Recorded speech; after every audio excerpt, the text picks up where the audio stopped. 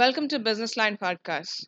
The Institute of Chartered Accountants of India, also known as the ICAI, said that it cannot hold the upcoming chartered accountancy exams online. This is contradictory to the suggestion made by few candidates who had requested that the exam could be held online owing to the COVID 19 pandemic. The chartered accountancy exams are scheduled to be held from November 21st to December 14th.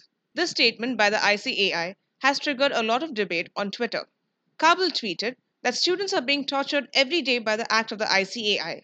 We are very worried about our lives. There are 5,50,000 students and 915 centers. There are 600 students writing exams every day per center.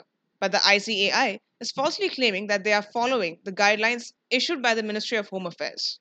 Rakesh Thakral said that the ICAI is dividing a single examination center into wings and treating them as standalone examination centers. He tweeted, "They are violating the guidelines of the Ministry of Home Affairs, but no one will stop them until a student dies due to the ICAI exams."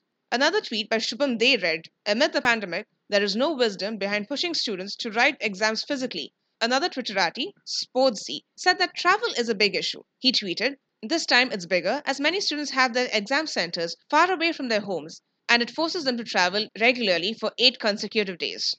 During the hearing, the ICAI told the Supreme Court that the CA exam is for a duration of 3 hours and follows a different pattern. This pattern involves descriptive answers and not tick marks. The ICAI stated that the exam also tests the analytical capabilities of the candidates. Ramji Srinivasan was the advocate who appeared for the ICAI. He said that the ICAI does not have any isolation room at the examination centers and that there are no facilities for doctors. Although a bench of the Supreme Court has asked the ICAI to publish the steps taken for the welfare of the students amid the COVID 19 pandemic on its website, would the decision be re examined?